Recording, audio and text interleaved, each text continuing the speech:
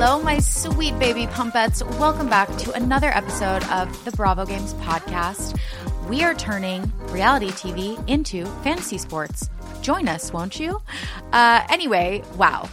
Wow. Hi. What an episode of VPR we had this week. I mean, Allie hides in a car.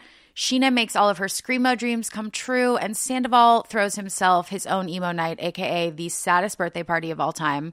As our guest so eloquently put it this week, the vibes were in shambles, and boy, were they ever. Points were earned, points were lost. It was truly just a bloodbath. We loved every second of it. Speaking of our guest, it's a goodie. This week, Michelle and I are joined by another valued member of our league with Team Cosmopolitans. There are claps in between those. It's like, but I'm holding a microphone, so I can't clap. So you'll just have to put the claps in where you see fit. But anyway, one half of that team is Mr. Matt Kapler. He joined us this week. He was so funny. He had so many hot takes, delicious insights. We even get a tiny cameo up front from his teammate / wife, Sarah Coates, who will definitely be joining us at some point. Truly cannot wait for that. She is an absolute American treasure. So you're lucky to get just a breath from her this week. Anyway, it was a really fun episode. It's a little bit long. We just had so much fun talking to Matt. I just never wanted it to end. Also, you know, he may venture into a career in men's fashion designing after this podcast recording. So that's super exciting. We're making art. We're changing lives. Blessed be. Thank you for joining us once again. And as always, you know, we talk about points throughout, but for a detailed list of scores and points and everything earned and lost this week, as well as just anything you need to join us and play along, go to thebravogames.com. It really does make this show more fun to turn it into a silly game. It raises the stakes. It just kind of it makes it fun. Michelle is scoring for several leagues right now, and that number just keeps growing. We even had some people find us on Instagram, and they're playing solo, so shout out to them. That's exactly the thing to do. You can draw characters out of a hat, whatever you want to do. You don't need a group of friends. You can just play along. You can hop in anytime. So if you're doing that, send us your team name. We'll definitely shout you out on the Instagram and also on the podcast. Everyone's coming up with such creative names. It's been really fun. It's so stupid, but so fun. All right. I think that I have done enough rambling. I'm not going to apologize for anything in this intro, which I know is shocking because I've done it in every other single intro, which, by the way, there's only been 3 episodes, so I guess I've done it twice or something. But anyways, stay tuned. I'm sure there will be plenty for me to atone for next week. Thank you guys for being here. We're having a blast. We're glad that you're joining us. So let's get into the episode. This is Vanderpump Rules, Season 11, Episode 2, The Ultimate Betrayal.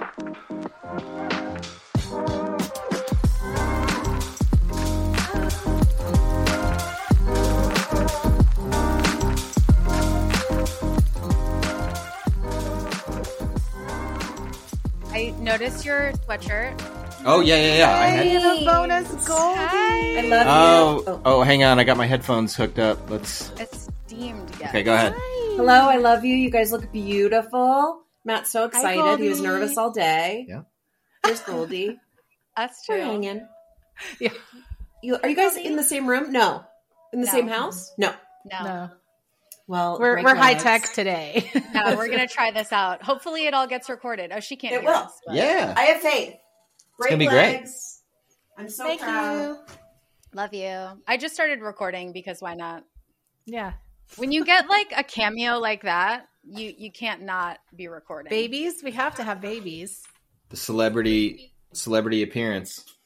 Exactly. We're all just here trying to impress Sarah. That's every day I wake up. I'm like, okay. Well, are you guys ready? Should we just get right into it? I already started recording. Okay. Okay, great. Michelle, are you ready as well? Ready. Hey, everybody. Welcome back to...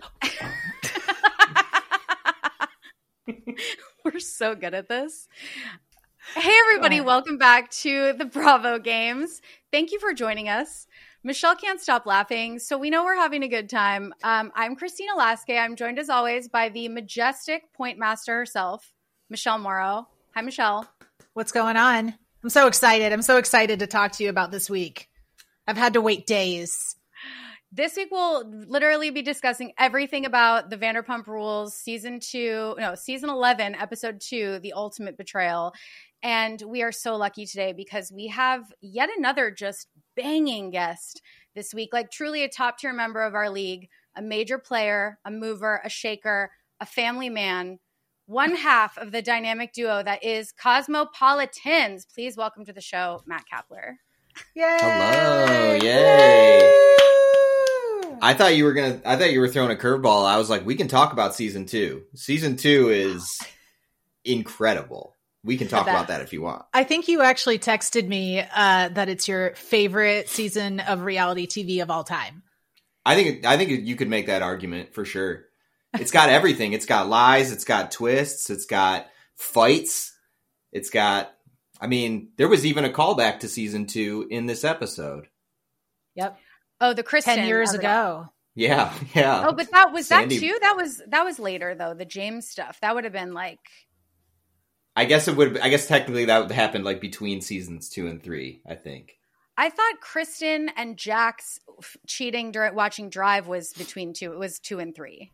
That was during 2. I think Kristen and Jack's hooking up was season. That was like that was the main thing in season 2, and her just lying about it all season long.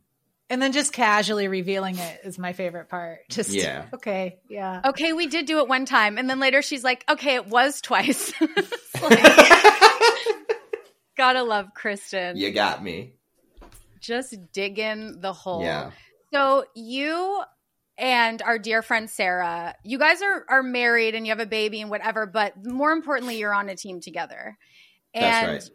You guys were second draft pick at the draft, and you were not there in person, but you were there in spirit. So can you guys take me through how the draft went for you, how you guys made your choices, and then remind us who's on your team? Okay, so my team is the Cosmopolitans. You have to say it like that because it's spelled phonetically with the emoji.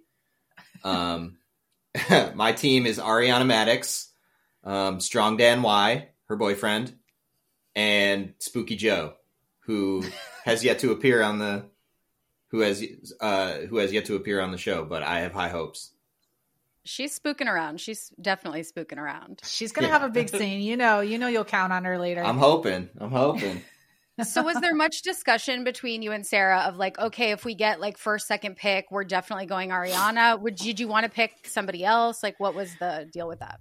Yeah, so we got second pick, which we were stoked about. I think we were fully prepared for Ariana to go first. We didn't even really discuss that. We were like, Ariana's going first. There's no question. We were prepared to pick Sandoval.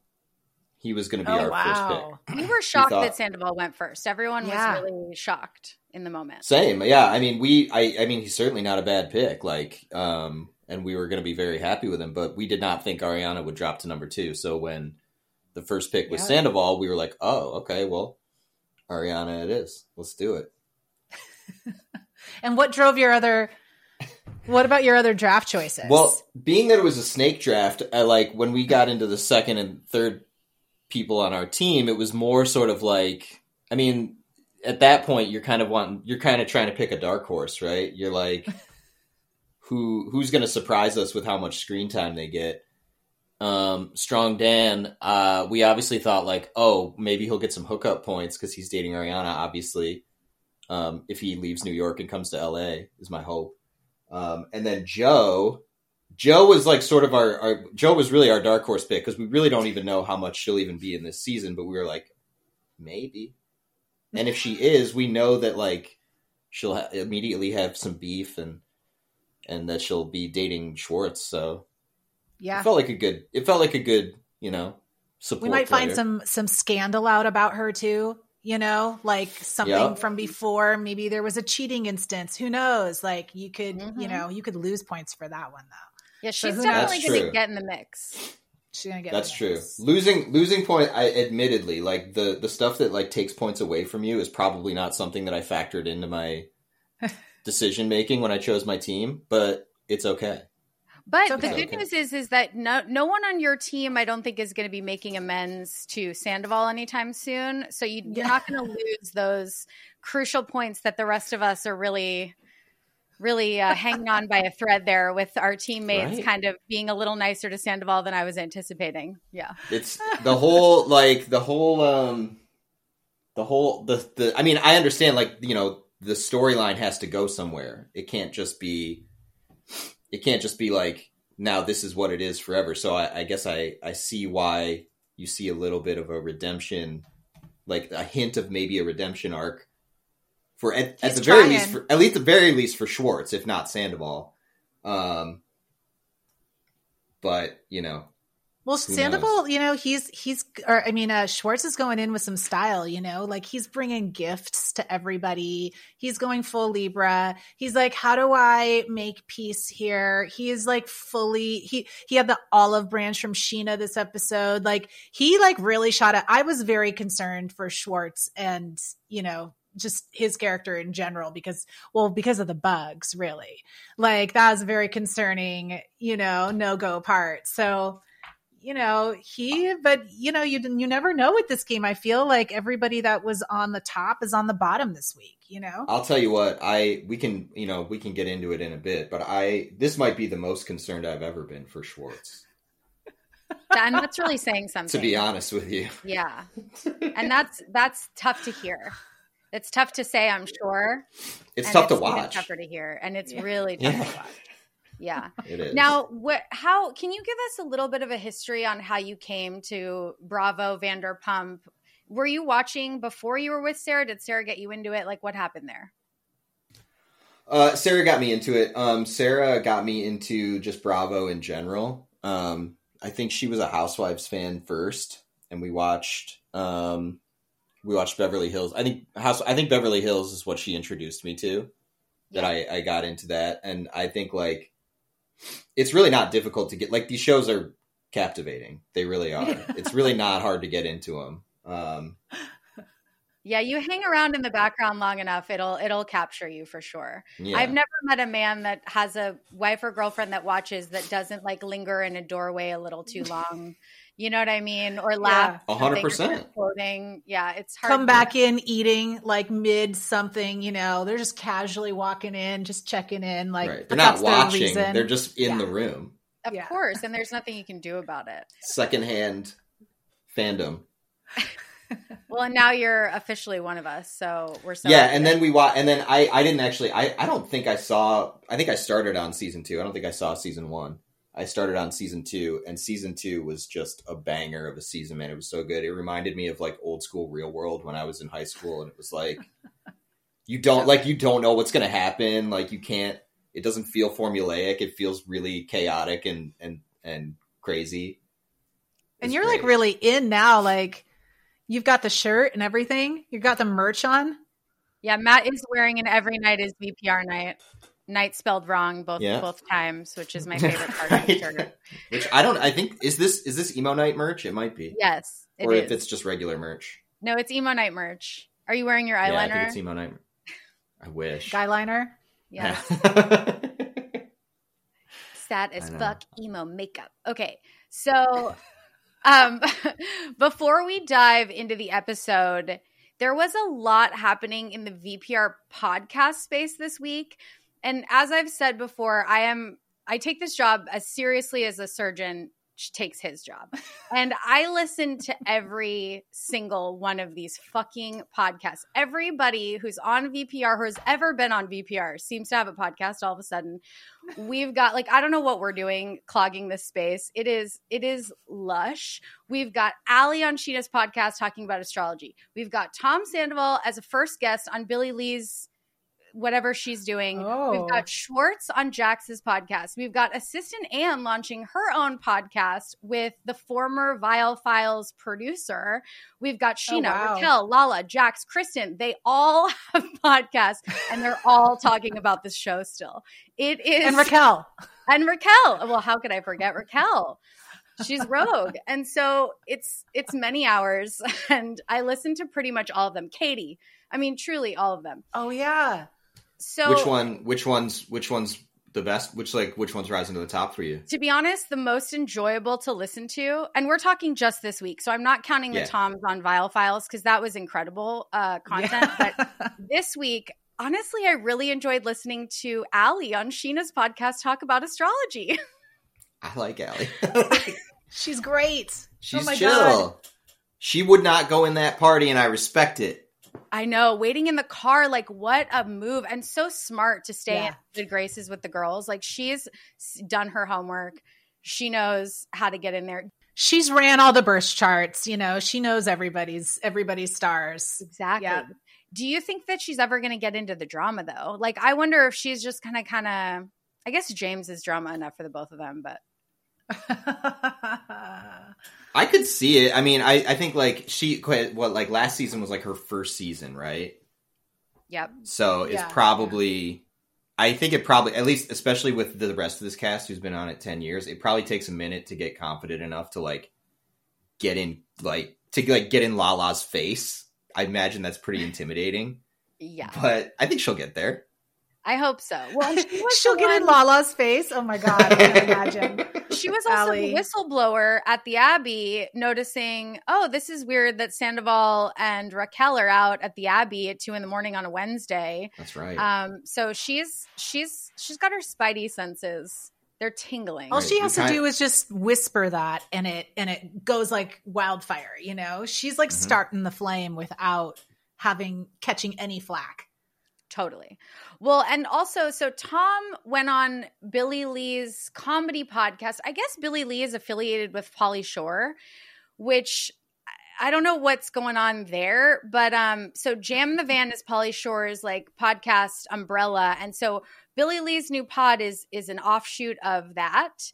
And it was really chaotic. It was like Gen Z comedians kind of just discovering, you know, humor about dildos and stuff. And it's like, I lived through the 90s, you know, but I don't think because they didn't.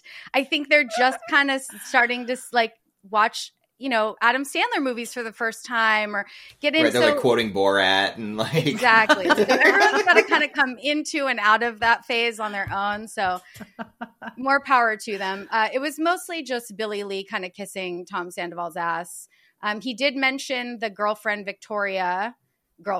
his friend Victoria, who's a model who dated Leo, and I'm sure Sandoval's very important part of that that his PR wanted to get out. Like, she dated Leo, guys. Like, Sandoval's just as hot. That's a leap right there for sure. I know. They also played Fuck, Marry, Kill, and I'm just honestly getting so sick of people in the Bravo space playing this game with the same people over and over and over again. You know what I mean? Like, it's now Countess Luann's cabaret show is F, Marry, Kill. And I feel like once that happens, it's done. It's on the way out. It's done. We're done with it. Countess Luann closes the door behind her, guys. Like, that's it. Yeah. So not a ton of great stuff from the pod. I'm sure that the information that I've gotten through after shows and podcasts will leak its way into our conversation naturally, but it was a lot of work. Michelle, did you listen to any of the VPR pods this week? I listened to it delayed. I listened to Raquel's reaction to the VPR episode, which was interesting. She does, and she does feel like she is working on herself. She absolutely is, like, more than maybe anybody else is on this whole show. But she is working on herself, you know. And she doesn't sound like it's making her have a meltdown or anything. She sounds pretty even with it. I don't know. It's interesting just to hear her perspective on it. Like, she was definitely shocked that Lala called her or texted her on camera or voice mode, right. But I think I would have kind of assumed that if I were Raquel. Yeah, she doesn't have the best like decision. Like, she doesn't seem to know what's going on. I think she just kind of listens to other people and then she's like, okay, I'll do that. You know, like, oh, okay. Yeah. Because she should have come back to the show. If you're going to recap the episodes, come back to the show. Like, what do you make the money? What are you doing? She's going to run out of insider information pretty quickly. Totally. She's not, and that's all anyone's anymore. Listening for anyway. Is that right. I don't really need to hear like her bring psychologists on and talk. I don't know if I need that. Yeah, no. I'll still probably listen. No. I have a problem. So anyway, Let's get into the episode. Once again, we begin in the center of hell, the War of the Roses house that is Tom and Ariana's Studio City nightmare. Oh my God. I did love the tension. The editors got the toilet flush of Sandoval coming out of the bathroom as his intro this week. I did. I feel like the editors should get points for that. That's a really good point. Shaded by the editing team. Because the implication is there is you hear the flush, but you don't hear the sink run. So, you're right. He also came out so awkward, and he's thinking in his mind like they're not going to use this. I love it. And then we meet Anne, sweet Anne, justice for Anne. God bless Anne. Wow. Have you guys ever, and it really made me think, like, I used to do some pretty shitty assistant work. Have either of you guys ever been an assistant? Like, what would you do in this situation if you had to do it? I actually was an assistant for a couple that got married and divorced while I worked for them. Tell us more. And it was... and their wedding was in Italy. So I planned the whole wedding without speaking Italian, and get there and they get into a giant argument on their wedding night or the night before the wedding, screaming at each other in this villa. Everyone can hear, by the way. And I am like playing mediator, being like, remember, you guys are getting married tomorrow. Like, it was such a nightmare. Actually, two of the, in one of our other leagues, the Graham's Next Daddies League, two of those people I made friends with because of this wedding. It was intense. And then after they broke up and they got divorced, I ended up having to just like ferry their dogs back and forth to them for like joint custody and like deliver alimony checks. It was like a whole thing. I cannot so I totally feel for Anne in this situation because, you are just in the middle of a nightmare situation where both of them are going to be petty. Both of them are going to argue and they're going to complain to you. And like, you are definitely not getting paid enough for it. Like, it's not, right. Well, she probably, I think she took that, she probably took that gig before Scandival happened. At the beginning, it probably seemed like a relatively cherry gig. I doubt she knew it would spiral this hard. There's just nothing worse than dealing with like a couple while you're on the rock, when they're on the rocks. Like, that's just... Well, and I listened to her podcast and it was interesting because my initial download of Anne when I saw her on TV was like, oh, she seems so kind of like meek and like a sweet, small, kind of person. And no, it turns out she's like an improv comedy person, a Gen Z improv comedy person. And I was like, okay, that's interesting. And so anyway, on her podcast, she was talking about the fact that, yes, she was working for Tom for a while before this broke, and she always loved Ariana. And so how uncomfortable it was for her to kind of be in the middle of this and watching it all go down. And she's since resigned as Tom's assistant, but now, breaking news, she's Ariana's assistant, which to me is just the same job. Is that true? Yes. Incredible. I saw it today online too. Isn't that just the same job? I love it, but better. Yeah, I guess better. Yeah, and paying her more, hopefully. And Tom will have to put the batteries in himself now. Right. Get the pens all alone and the batteries. He didn't get those pens. No, she even said, "That's my job." That's my job. That's what his assistant does. Typical half truth. Typical Sandoval Sandalai. All of Anne's reactions too in the scene are amazing. Like all of her, like, I know, no, yeah. Well, knowing what we know now that she's an improv comedian, she probably was like trying to hold back a bunch of zingers that she didn't want to. She's taking improv comedy seriously. Well, as we used to in that household, there's no other option. And now I think, she's in on the joke. Like maybe she was playing up being awkward. You know what I mean? Yeah. I don't know. It really changed things in my brain when I found that out. Good for her, if so, Yeah, for sure. Absolutely. And they talk a little bit about Tom going to such special forces. And I just want to discuss this because he has this whole thing of like, I went to punish myself, man. And it's like, you went to New Zealand to like carry around heavy rocks for 6 days on national television and get paid for it. Like, that's not a punishment. A punishment would have been stay home, deal with the house, deal with the bar, clean up your mess. but he ran away, and it's just infuriating. I think he likes to say penance through punishment. Like, he loved that line. You could tell he liked it. Like, I think that's all this is about. It sounds right, like the phrase "my very presence annoys her." Sometimes one just like gets in his head, and he just uses that over and over. He does love. He's a big repeater. Yeah. Speaking of, where's Peter? Okay, where is Peter?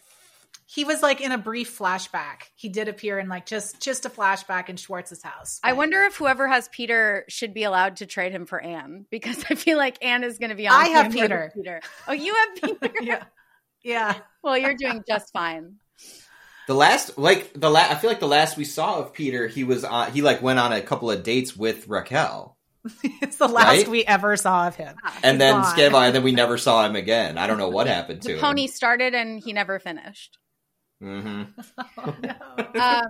So did we get any points in this scene? He basically asked her to have the party, which, let's talk about the party. I mean, what do you guys think? To me, that is a nomination for most unhinged in an episode. Absolutely. Is just thinking that you should be allowed to have a party in this house just a mere months after all of this happened. Yeah. And also, you just came back home and you're like, let's go party. Like, what? No. And I think on the after show, Katie brought up the best point. She's like, or Ariana, she's like, he has a bar. Yeah, he owns a go bar. somewhere else. Yeah, but I don't think he's allowed in it. Didn't they say that in this? Like when he was talking to Schwartz, that he's kind of not allowed to go in it. He has Tom. He knows knows people Tom with Tom, bars. Yeah. He could go to Jax's Studio City and sing all the karaoke he fucking wants. But what do you think, Matt, from a male perspective? Do you think that was like a reasonable request? Well, it's I mean, okay, in a vacuum, sure, it's a reasonable request, but they're not in a vacuum. I think like the thing that's unreasonable is that he's refusing to leave the house or sell the house. And that that creates like a chain reaction where every action from then on feels unreasonable. Sure, he should be able to have a party because it's his house, but it shouldn't be his house. They should just sell it. Yeah. So make the money. Right. And he's acting like it's her that's being stubborn, but really he's being because she's like, fine, let's sell the house. She's not saying I want to keep it. She's just like, I don't want you to keep it. And I can understand that. Oh, yeah. Well, I was going to say, we don't know how much he offered to buy her out for.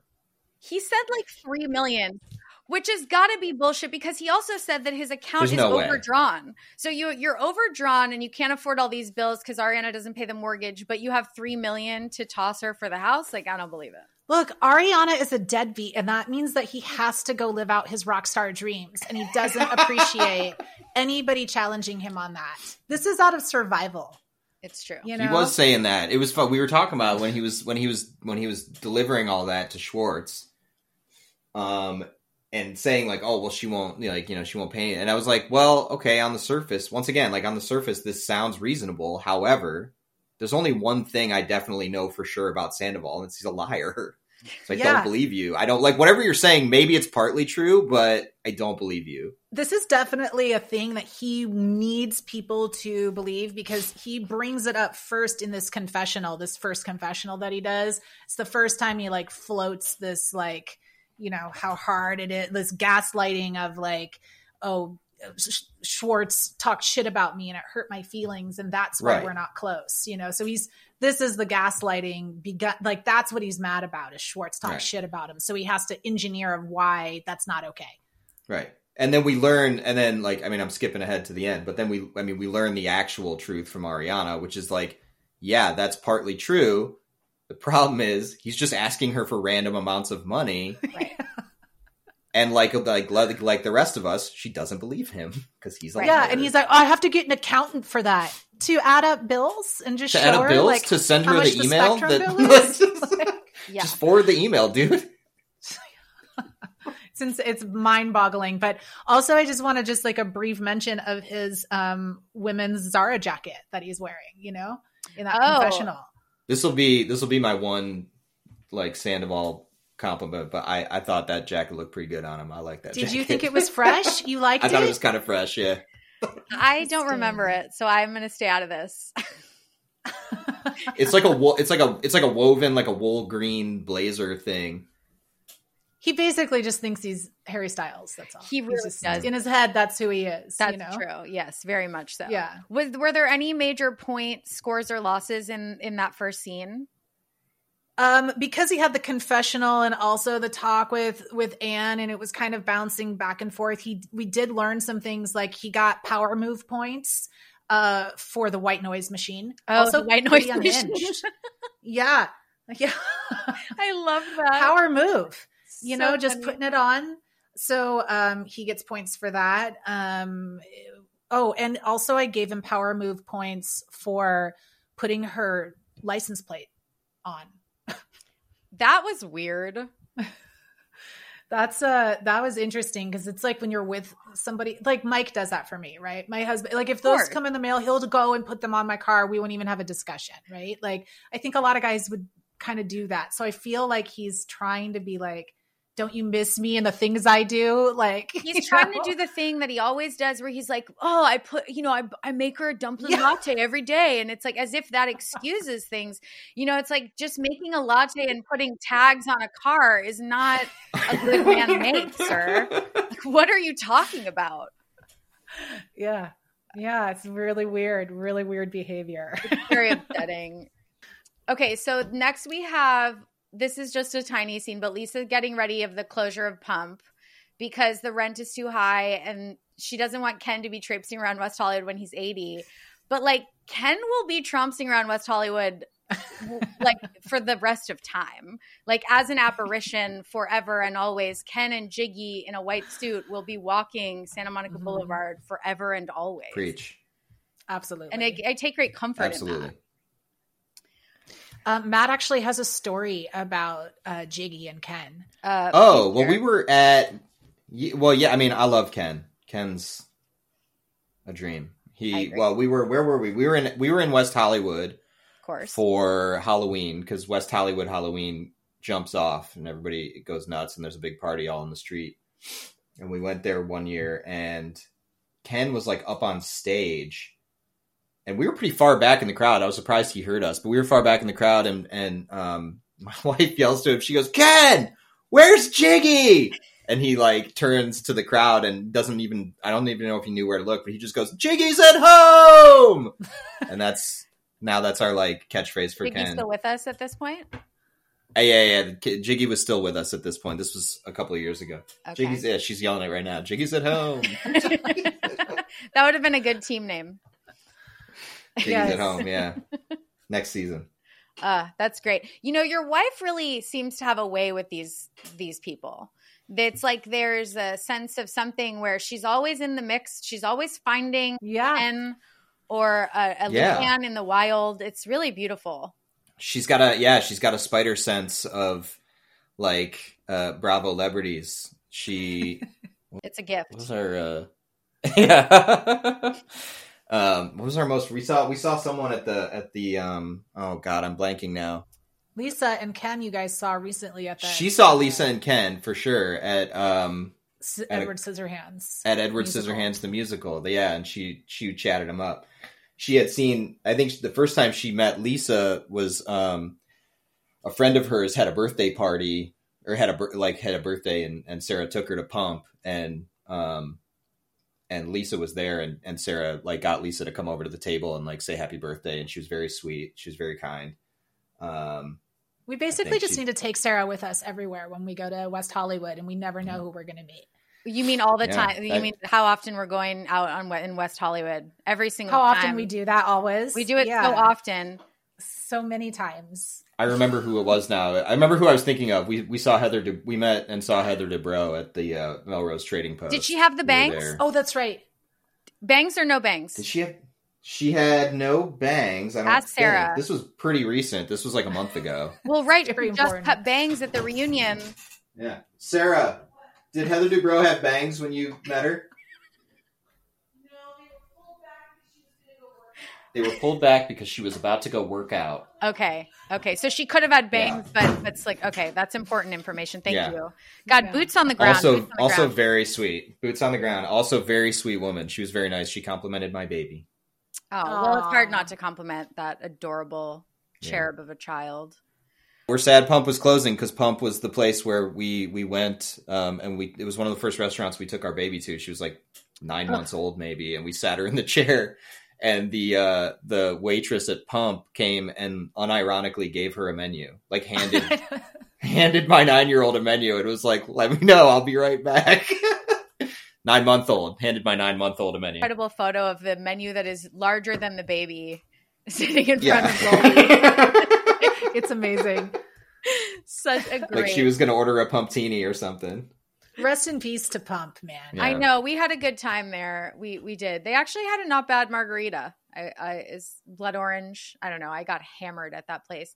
Yes, you did. I know. We don't need to talk about it. Okay. So but this was like, there was, for this scene, the Pump scene, there were, Lisa and Ken both lose points because they shuttered a business. Oh, so that's right. They both lose points, but they do gain a lot in like she gives a speech and, they're hosting an event and like, so they are kind of neutralizing the loss of the business. Right.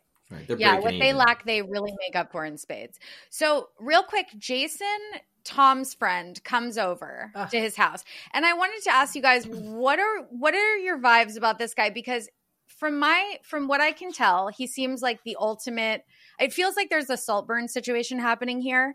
That's my intuition. I don't know if you guys have seen Saltburn, but it's kind of like a talented Mr. Ripley energy that's going on where I think this man is a charlatan. Stay away from that bathtub, Jason. Exactly. Since it's a Saltburn scenario. Thank you. I'm glad that you can I'm glad that you got the reference. But basically, like he manages the band. I'm pretty sure the band was his idea. He also does the podcast. Pretty sure the podcast was his idea. So it's like there's something going on. We need to talk about Jason. Well, also, like something to notice in that scene that I noticed was that when she told him Ariana doesn't want to like have the party and she'll call the cops and stuff, none of the vocal reactions to that were from Sandoval. Everything was from Jason. He was like, wait, that doesn't seem right. Oh, yeah. What do you mean you can't have a party here? Like, yeah, that's crazy. And like, I think maybe Sandoval would have been like, maybe, I don't know, maybe he would have kept pushing. Maybe this was the plan all along to like have this guy do it. But this guy feels like he lives right up Sandoval's asshole. You think Sandoval's coaching him like he coached Raquel for the reunion? I think he's just choosing people that he knows want to live up his asshole, and he doesn't need to coach. Because I think that it's like he just wants to surround himself with people, with people who kiss his ass, and anyone who gives him honesty, which is why I think he was like, Ariana was so mean to me. And it's like, she's just being a normal person who isn't telling you that the sun shines out of your asshole every 5 seconds. She belittles him, you guys. You don't even know. Come on, dude. She belittled him. She belittled him. Right? Come on, dude. She did. Made me feel like it's big, dude. Do you think it's interesting though that Tom doesn't say anything and he just lets this guy do the work for him? It's like villain shit straight up. Like, classic Tom. Yeah. Tell him, Jason. I'm going to tell my friend Jason to tell my assistant Ann to tell Ariana, shut up. We're going to do it anyway. We're just having the party. Deal with it. Yeah, I mean, I don't know. I mean, I don't know what the relationship is between Sandoval and Jason and the band, but like, I don't know. It does occur to me that like this man Jason is like kind of legitimately like sort of on his payroll a little bit as his manager of his band, but whatever. Yeah. Well, that's why Jason's got to keep this guy happy because this is his like, right. The way up, the way to the top is Tom's. Imagine that, like your way to the top is Tom Sandoval. Hey, get it where you can get it. Rough stuff. Yeah, get in where you fit in. Well, I mean, we all know where that road leads. Just look at present day Tom Schwartz.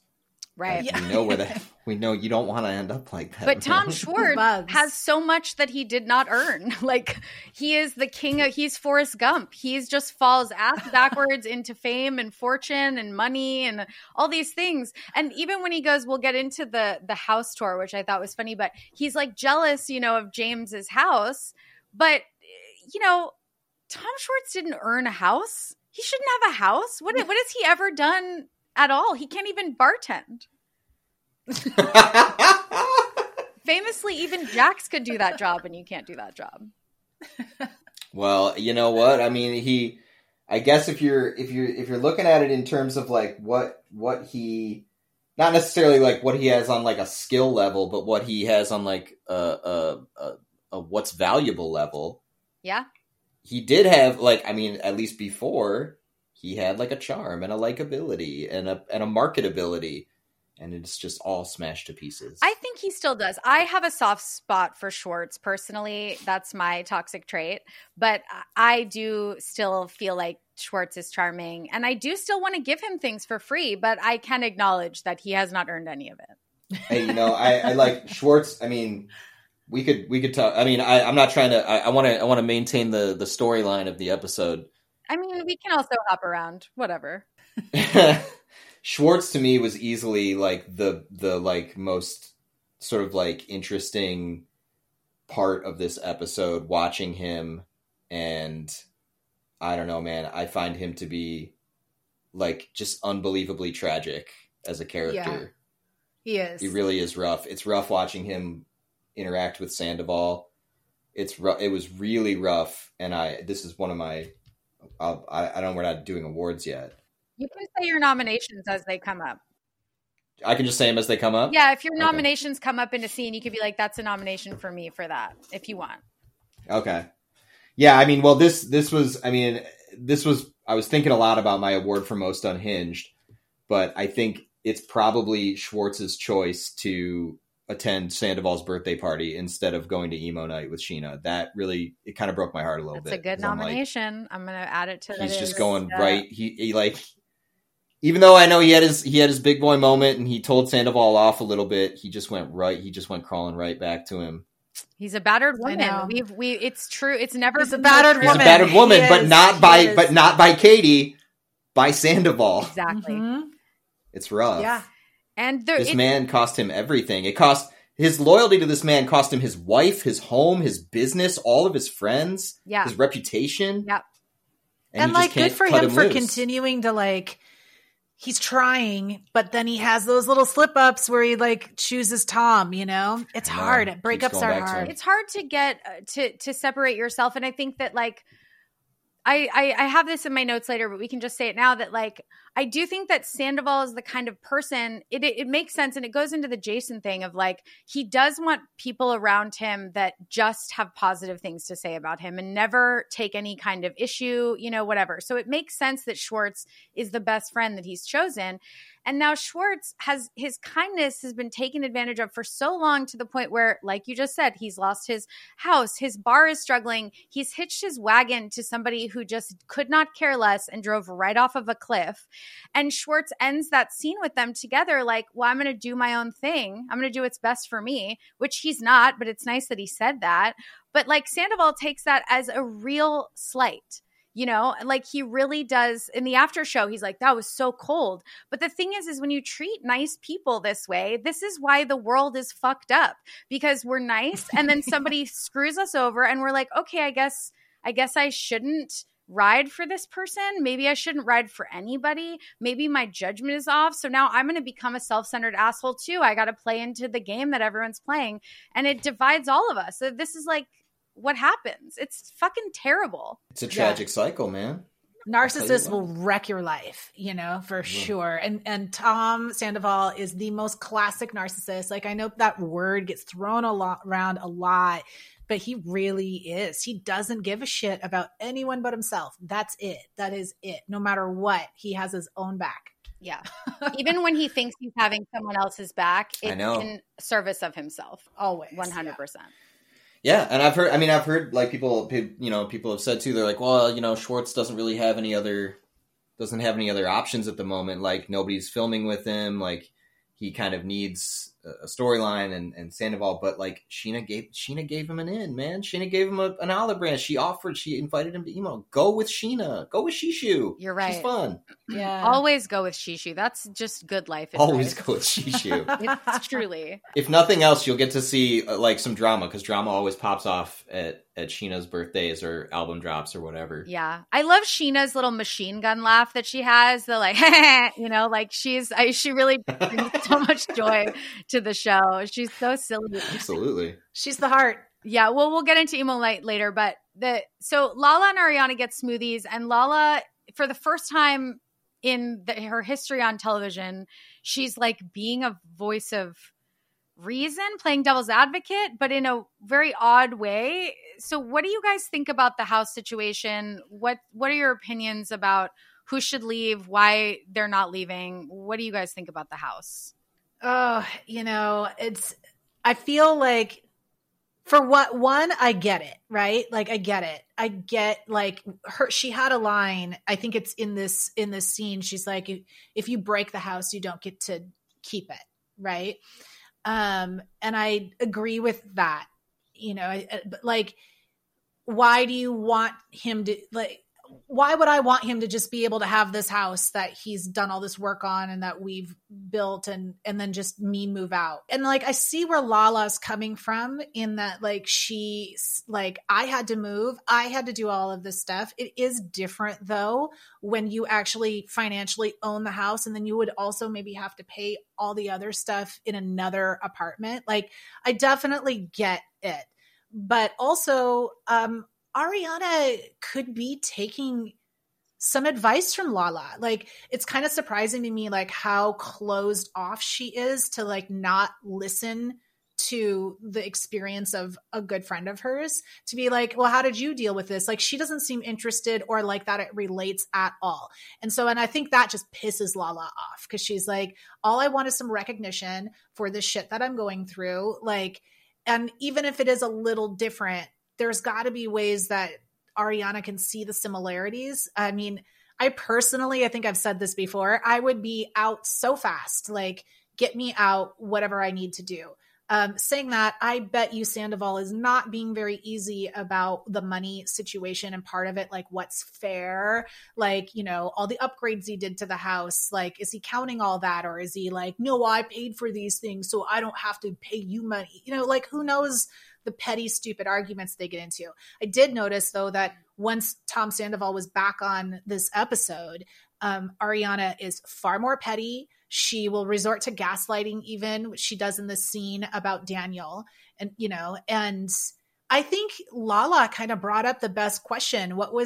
How does Dan feel about all of this? Like, how's your boyfriend feel? Like the fact that is not really being discussed first and foremost by Ariana. It's way more about the pettiness of getting back to him. It's not like, well, the guy that I could see myself maybe possibly, who knows, potentially having babies with. I don't know. Maybe Tom's was a bad partner. That's why I felt that way. It had nothing to do with me. It's all Tom.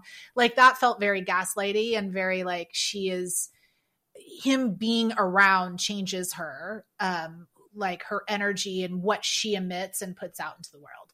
I don't know, in a very long roundabout answer, I would sell the house, but I kind of get it, and I see where Lala's coming from. Yeah, 100%. I mean, I think we talked about it a little bit before.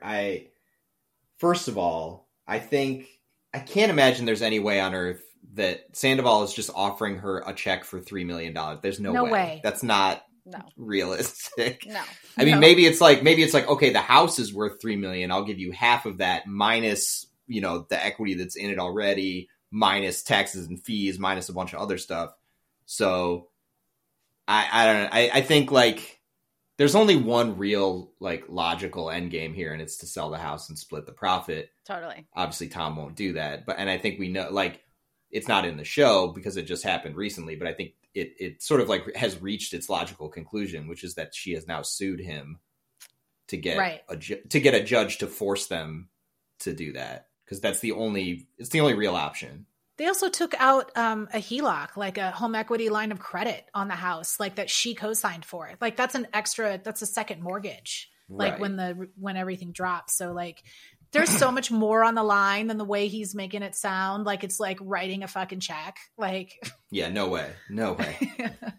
I was gonna say, like, of course, yeah, she's definitely being petty, and I think kind of openly, like, I think she would even admit, like, she's definitely being petty. She's even sort of like, even when she was being rude to Anne, I was like, I feel like she's being rude to Anne, but I feel like she's kind of just doing this for the cameras. We have to go back and talk about that moment for a second when she's like, I'm just going to keep existing in my own home like I always do. And then like flips her sunglasses down and leaves. Right. Like, that wasn't for Anne. That was for us at home. That was for the camera, for sure. Yeah, 100%. And I do think that that she's played the grown-up with them for so long that she's like, okay, you know what? Like, that's gotten me nothing. So I'm going to play your petty little bullshit childish games too and see how you like it when somebody acts the way. And I don't have the stamina for that kind of psychological warfare, but I respect it and I get it. I don't think I would be able to act that way, but I totally see wanting to just be like, you know what? I'm done being the bigger person. That's gotten me nothing. And I'm certainly not going to sacrifice now my own peace of mind to make this man's life easier. Like, I'm over it. Which I get. But I also would probably, if I was on this show, I would probably end up being the Lala, just asking, why do you want to call the cops? Like, isn't this making your life harder? And the answer is yes, but it's worth it to me. And that's like, what, you know what I mean? Like, yes, it is. And it's worth it. And I'm loving it. Yeah. I mean, I think about that scene a little bit through the filter of, because they bring that up again in the after show and Lala gets into it again. Lala's opinion seems to be that Ariana should let Tom buy her out and just bounce. Because she's like, Tom will never leave. And I also kind of agree with like, well, why does he get to be a baby like that and she doesn't?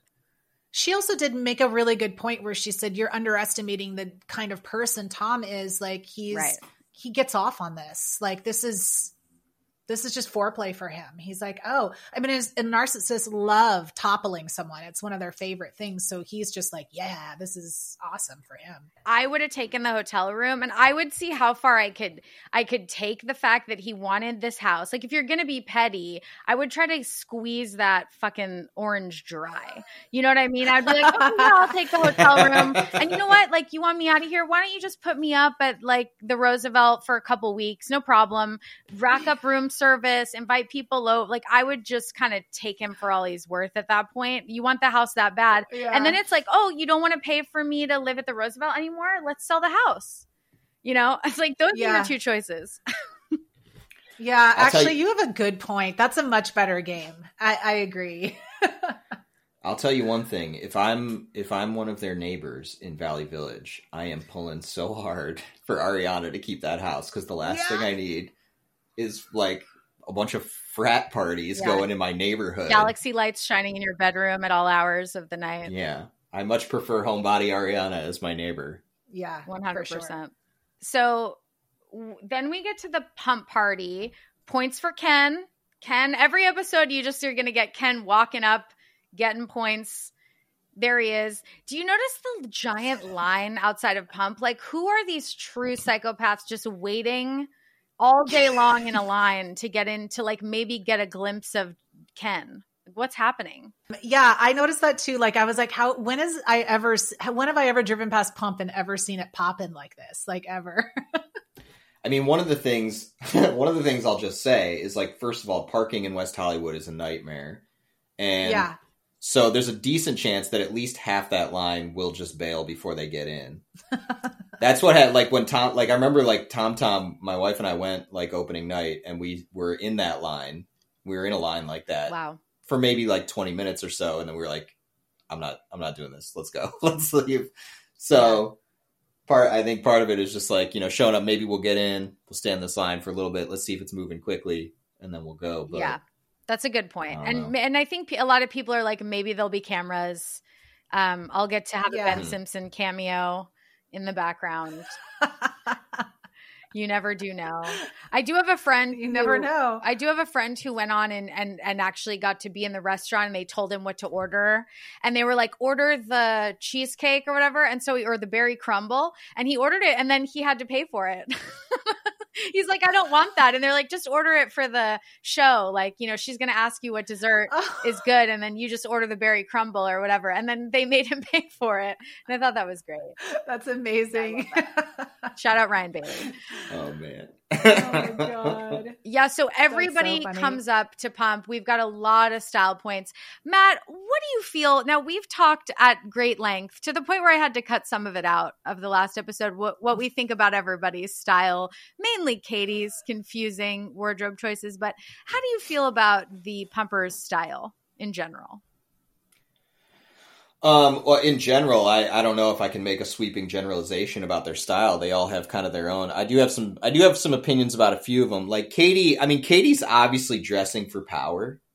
Like she's like, right. She's like retaking her power. She's like, you know, shed the dead weight of Schwartz and is like, put on some mesh, putting out a power. She looked good this episode. She's doing like a 90s Demi Moore thing, like a wet 90s mesh top is her vibe right now. Yeah. Red lip. Yeah, she looked great.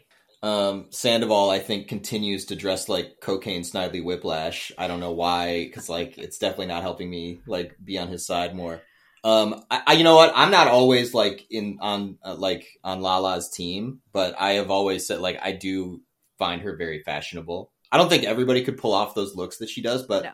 I think her style is creative. I think it's adventurous. She takes risks. Like she's got bold looks. I think she's the most stylish one. It's very Lala. Her at emo night with just like I did a side bang. That's her. Like anytime there's a costume party or a theme of any kind, Lala does not do it. Remember she came to like a snow theme, but she was like a hiker who fell, and everyone's like, what is it? And she's like, I was a hiker and I fell down, and it's like, wait, I'm sorry.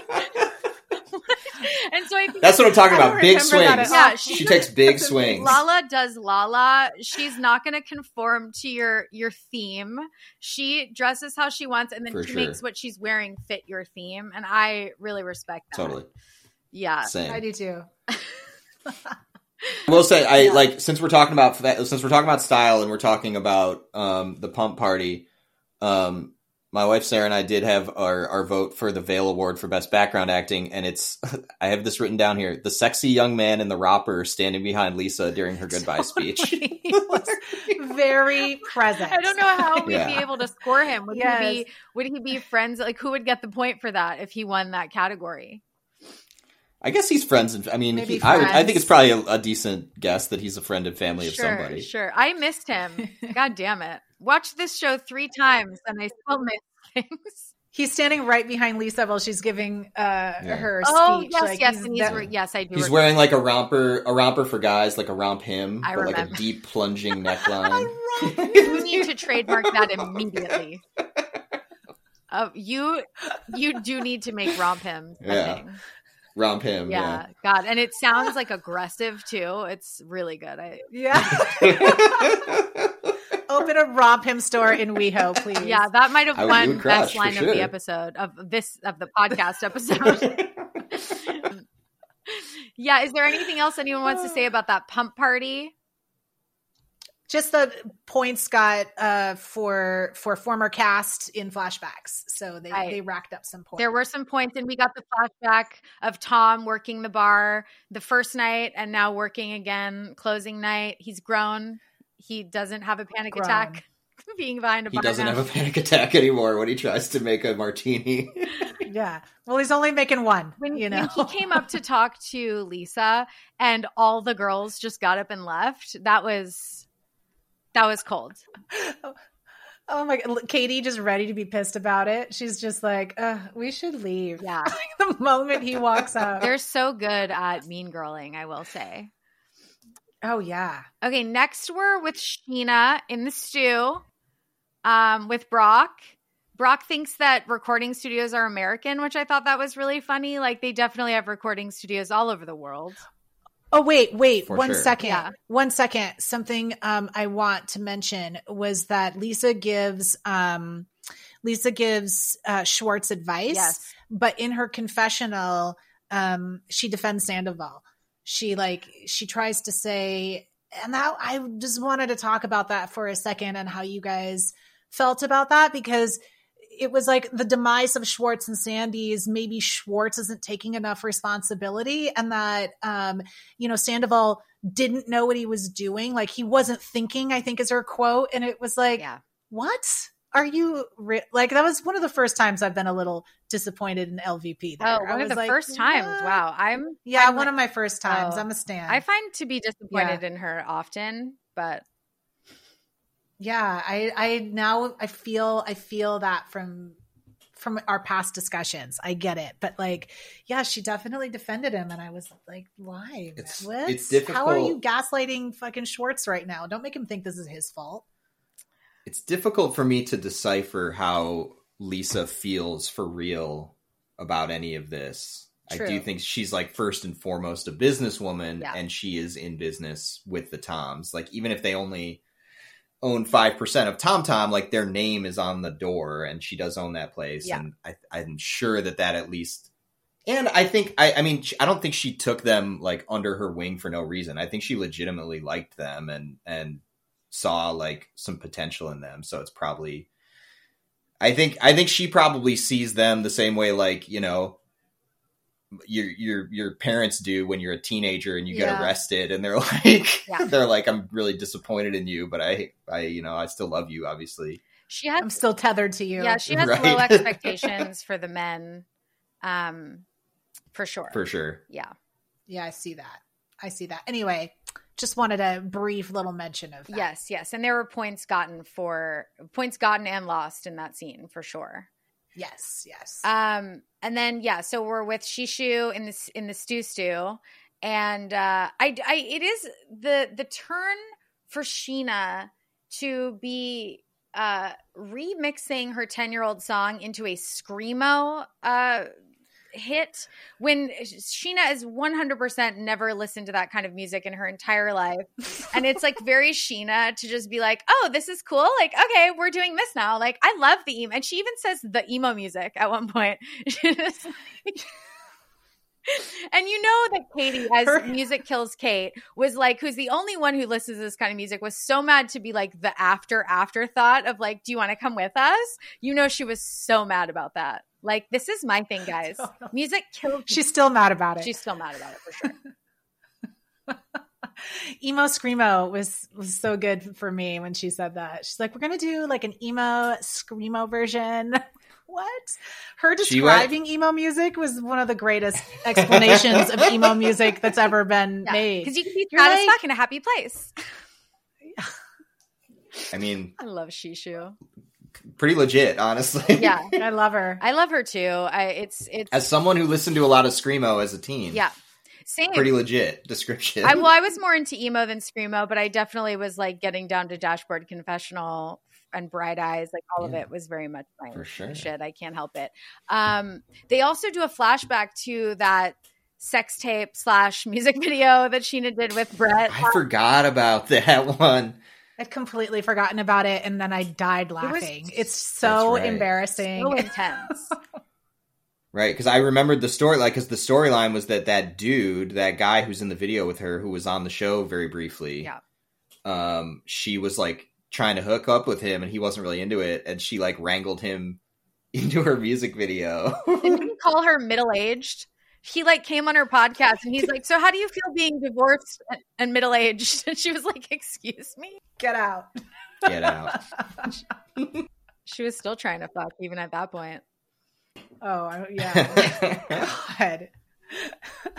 I was so glad that we got a little reminder of that, though. I miss single Sheena. She was wild. She always wanted to be like a bachelorette, and I'm sad that I hope that there's an alternate universe somewhere where we got Sheena as the bachelorette, or she just having her own like Rock of Love, Flavor of Love style show, Flavor of Sheena, and that we could just watch her date like desperate for attention, Mactors for 30 episodes. God. Missed opportunity. Man, huge. God, I wish you would have been a development executive in that time. That would have been massive. I know. It's wow. Everyone else. You got it. One of the first contests to see who can hang a TV the fastest. Yeah, exactly.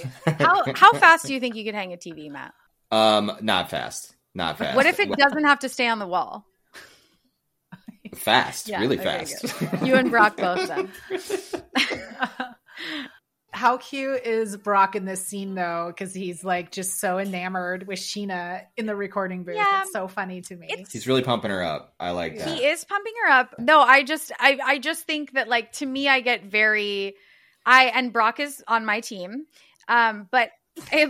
To me, Brock is very much a red flag these days. Like the way that he reacted to her OCD, and then yes, but I also think he wants to be a kept man. Like I think he's like, yes, baby, make that money. I don't want to work. That's the energy I get from Brock. I think from like when he was pumping her up in the studio. Yeah, I think he's like, he's sugar baby. Yeah, baby, make that money. Yeah, which I didn't really think about that. No problem. I didn't really think about it that way. That could be dark. Yeah. I mean, it's not a bad thing. Yeah, I mean, the OCD thing, like the baby thing, the OCD thing, like that's just a tough situation. Like and especially because I mean, Summer Moon's like what 2 now, like 2.5 maybe even. Like so, I'm sure it's been going on a while. It's a hard thing. Like we have a 16-month-old. And Sarah's dealt with that stuff. I've dealt with it too. I mean, not as much, but like, yeah, intrusive thoughts and like being stressed about like, I don't even want to take this baby out because there's all kinds of horrible things that can happen out in the world. Like I understand that. It's stressful. Did you yell at her and ask her why she's so triggered when your wife was dealing with that painful mental health issue? I don't think I did that, and I definitely didn't do it like with her mom and also a random stranger sitting in the room. Well, we're gonna get into that. That's one of Sheena's like best friends. Well, so I don't like. We're gonna get into that. Yeah, but she came over to babysit, right? Like she came there to babysit and got caught up in like a foil. But we're one scene behind, but I do want to get into that. Let's put a pin in that for a second because we are at the bar where the Toms meet for non-alcoholic beers. Sandoval gives Schwartz some shoes. Are there points for gifts? Yes. Yeah. That's how Schwartz got the style category leader this week. Because he's Mr. Gift. We did. I mean, I think the big thing is just like him sort of just abusing and gaslighting his face off. You know, that's all he's doing is gaslighting. And he does, I think I don't think we've said it on the podcast, but we did change the points where you get points in the scandal category for gaslighting. So he gets points for that.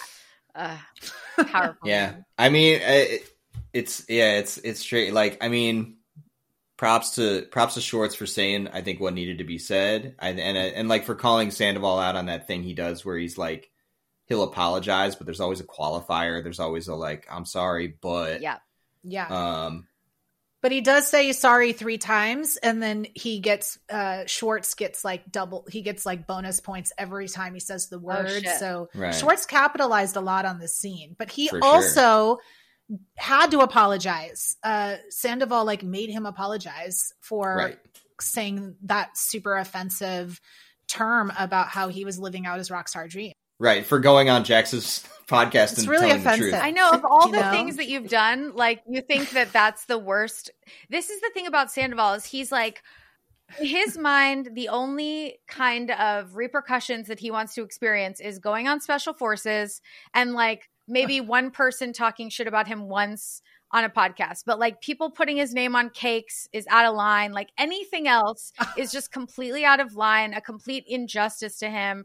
And I know that like Nick Viall asked him, do you feel like a victim? And he said no, but 100% he feels victimized by this situation. For sure. Does not take ownership 100%. That he created it. He's like, all this is happening to me. Yeah. Yeah. I think like now that I think now that like his kind of like real nature is kind of has been on full display. It's so hard for him to hide the fact that he's just not sorry. No. Whether he says it or not, he's just not sorry. And you can tell. It feels like the men on this show are all jockeying for best worst person. You know what I mean? It's like, I'm a little bit better than you. Like Jax was like Tom always got off on that. He was like better than Jax, right? That was the baseline. Like, well, at least I'm not Jax. And now James is doing it too, where he's like, I'm better than Sandoval now. And like, they're all just kind of like, who's going to win like best worst guy in the group? It's crazy. We've talked a little bit about that, and it kind of is like a reality show thing in general, which is like, I think, look, I mean, far be it from me to say that DJ James Kennedy is a faultless person. He's done a lot of bad things. There's a part where I think James can get away with a lot more because James is kind of legitimately funny. Yeah. I know. Whereas Sandoval is not. Like, Sandoval's jokes don't land. They're not that fun. James is funny. And so that gives you a lot more leeway. I agree. Mm-hmm. Okay, so let's go back to, so we're with Scheana, and like, I don't know how long did it take you guys to put together that girl, Summer Moon's new nanny, is the Tori that makes out with Katie and Schwartz this season? Oh, for me right away, because I have her on my team. Matt didn't get it until right now. For me, just now in this moment. I had no idea. Oh my God. Isn't that crazy? Yeah. I know. Scheana brought her in. Who's watching Summer Moon while she's out making out with all these people? Scheana's mom. Who I guess can't put her in and out of the crib, but can do everything else. I didn't get that either. That was weird. Just need you here to put the baby in and out of the crib. That's all I need you for. But I do know that Scheana has been trying to get her sister, Courtney, on the show for years, and that her sister is like not into it. And so I sort of feel like this is a little constructed.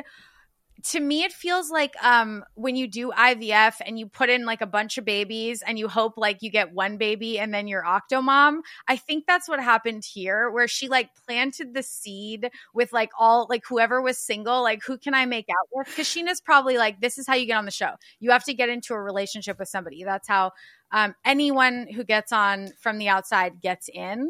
And so she probably just put the feelers out to like everybody, and she got 2 fish.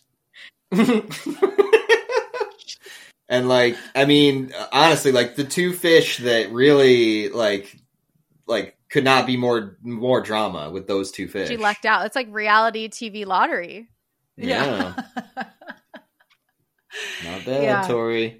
I love that that we learn so much about Tori right away. We learn that she's, Scheana trusts her with her life, and she's known her since she was 16. They're basically best friends.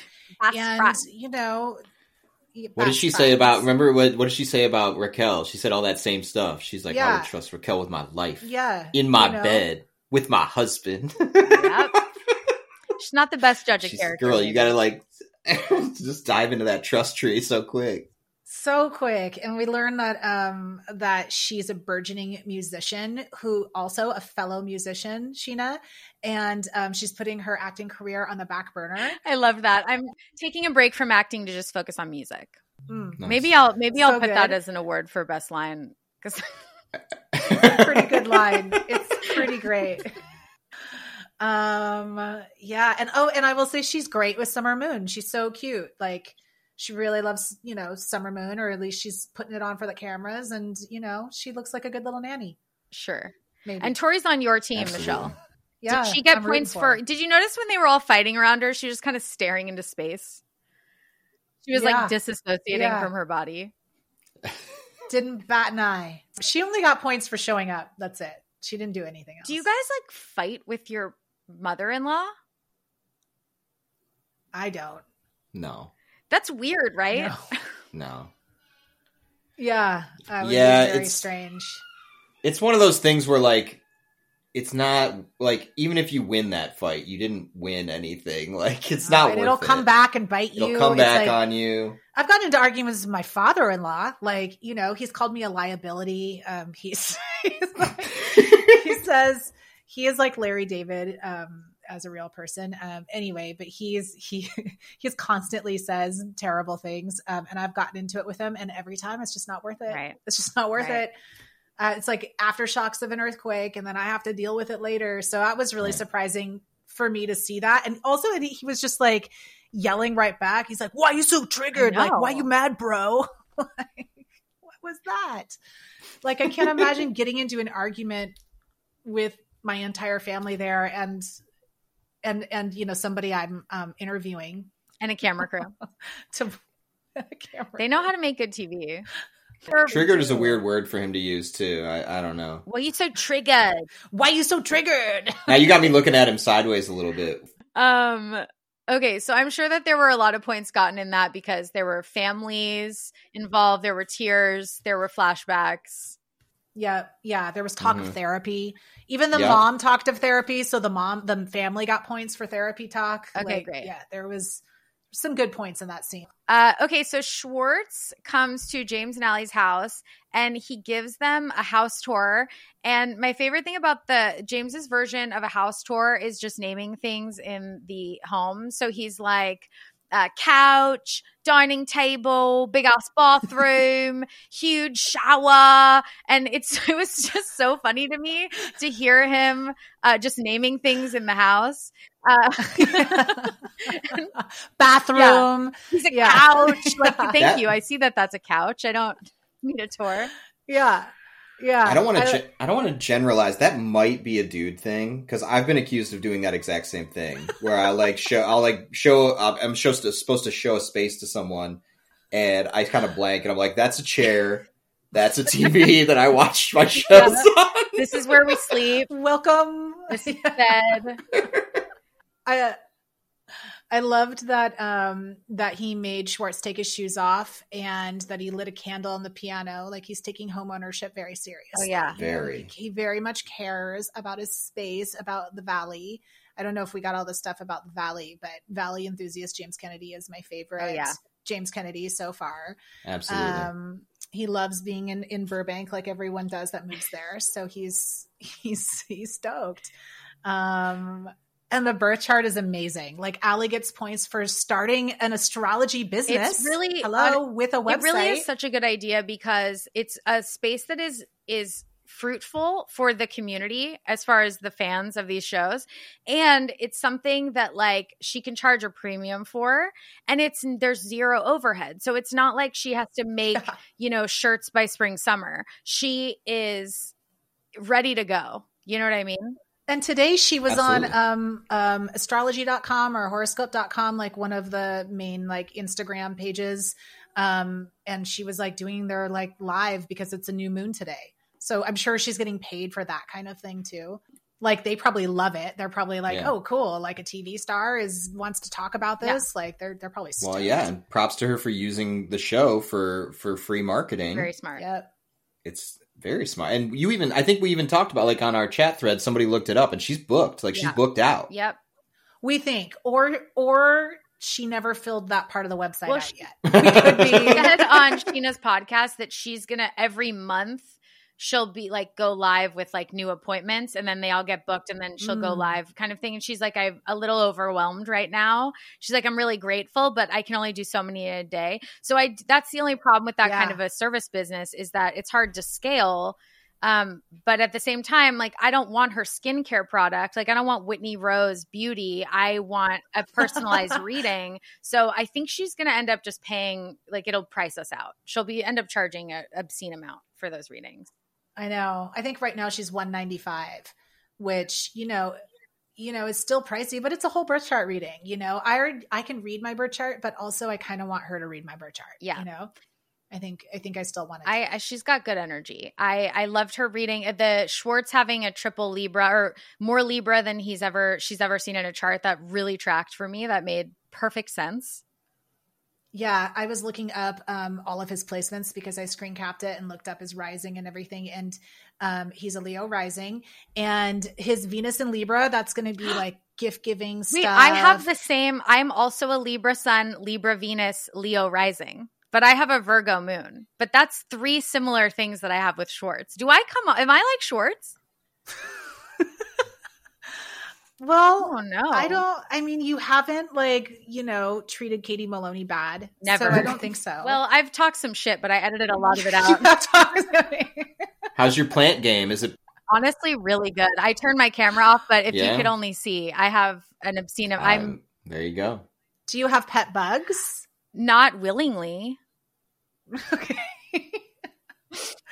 Well, if you like to give gifts, that's going to be your Venus in Libra. And if diplomatic diplomatic conversations are going to be like the Mercury in Libra. So being able to like see both sides of everything. And then Saturn in Libra is being prone to domination. So that's going to definitely be the Sandoval stuff and even Katie.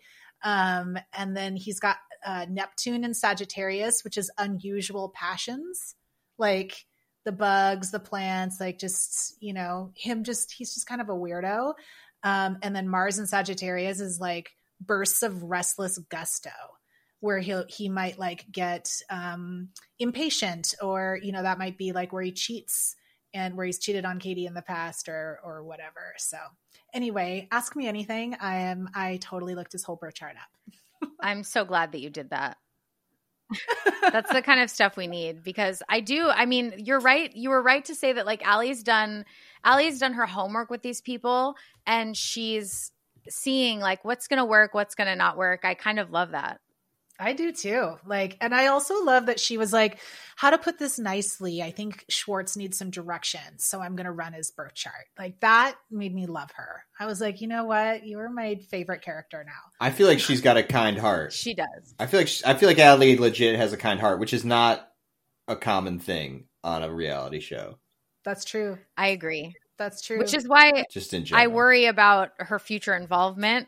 But maybe she'll be able to just kind of be in there without being too in there. I mean, she might be perfect. We'll see. Yeah. In the sweet spot. I just think like when it comes to James Kennedy, I think she can fix him, you know? I think maybe she has. Maybe she has, yeah. She kind of has, yeah. So they get a text James gets a text from Tom Schwartz, and he says his name at least 2 times, full name. So there were definitely points given there.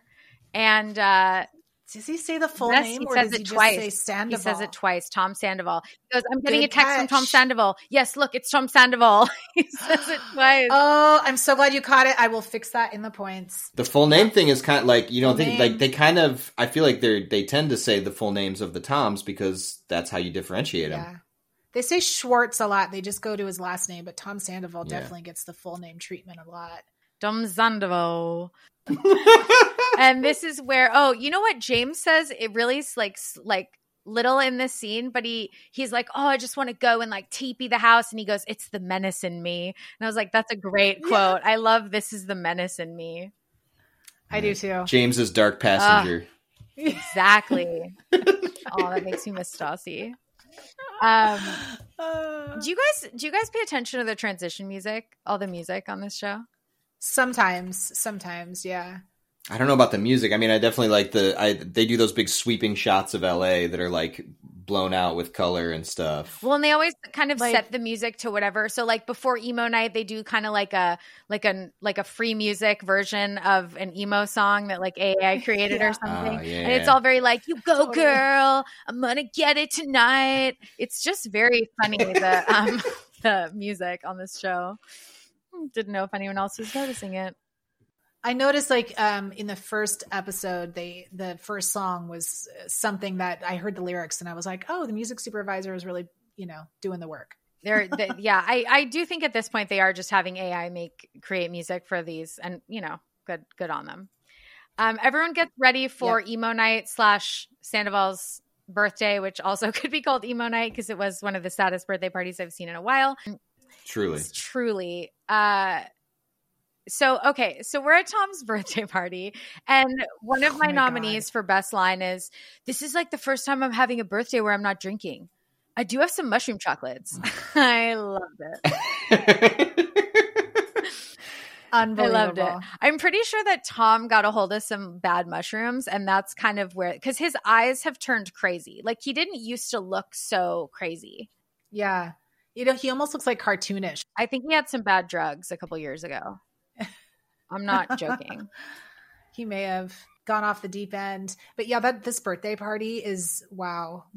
Like it's just losers and coworkers. Upsetting. It's upsetting to watch. It's really upsetting to watch. Like the whole, like I can feel the bad energy through the television. Oh my God. Truly. And Billie Lee shows up finally. So we got She got no points. She like zeroed herself out because she like shows up, but then she shows up for Tom Sandoval. Yeah. So she lost. Also, she's a little bit of a contender for best background because like was she? She's on my list as best background because she is a character that can get points, and she was truly just kind of there. She didn't say anything. Like for somebody who was like such a main part of the cast a while ago, like to have her be just kind of there, it was so she bizarre. Entertains like a Sandoval story at one point, like, wow, that's crazy, but like that's kind of it. That's it. Yeah, she's best contender for that for me. And also in this scene would be the girl in the leg brace. Like she gets a lot of camera time. Yeah. And she's always like right behind Sandoval, like right there.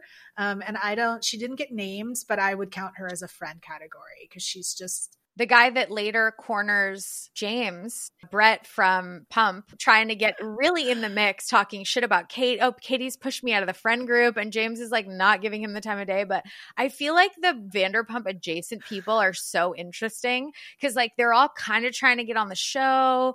But they all have tea and they're kind of trying to like, how do I get, what's my moment into this show? It's fascinating to watch. They're all climbing up it. Yeah, it is really fascinating.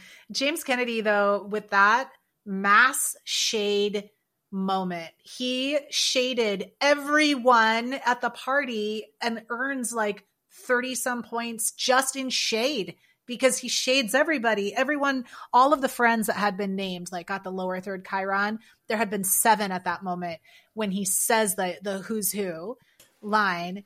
And so he gets points for shading all of them. That was definitely a high contender for me for best line. Scorched earth. Yeah. Best line. Yeah. What's the full line? It's like a who's who. Like who the fuck are these people? Like a who's who. Like who the fuck are these people? This is exactly what I'm talking about. James Kennedy is funny, and I will forgive a lot if you are funny. Tom, you used to be the coolest guy in the block. Now what? No, now look. I love that. He's so happy with his, like, I have a house now. I have a pool. I don't need your pool parties, mate. It's so funny. I do want to say, but before we get fully into that awkward conversation between them, that when Sandoval brings the cake and he's like, oh, does it say Sandoval's a liar? Like jokingly, but then he opens it up and it's like, you're happy you're 40 again or whatever, which is kind of saying like you're a liar. Like, you know what I mean? It is kind of a sneaky way of being like, oh yeah, you're 40 again, huh? My favorite lie about Sandoval is that he's said is that his birthday is on July 7th, 7/7, because that sounded cooler. So not only did he lie about the birth year so that he would join Vanderpump Rules at 29 instead of 30, he also lied about the day and he changed it. Apparently his birthday is on July 1st, but he changed it to 7/7 because that's cool. That's what I'm talking about. A lie that for the lowest stakes, for no reason. For no reason. And it's my favorite. I read that on Reddit. I don't know if it's true, but I'm going to spread the rumor for sure. Do it. Absolutely spread it. That's what these podcasts are for. But it was a great dig by Schwartz. Schwartz got points for shading Sandoval for sure. I think I said it before, but seeing Schwartz not only show up at that party, but show up like with like stuff, I was like, oh. Yeah, that's a good nomination for most unhinged. You're right there. Yeah. I feel like I feel like his life I feel like he could have taken 2 paths in that moment. Totally. It's a real night or Tom's party. Yeah, he chose poorly like Indiana Jones, and now he's going to turn into a skeleton. I can feel it. It's happening. Yeah. Well, he is going to go blonde, so it's TBD on that. That's right. Dad bod Ken. Oh yeah. Dad bod Ken is definitely going to be a contender whenever that episode is on. God, Michelle, you're really going to rack up these fucking best line points every week. It's very frustrating.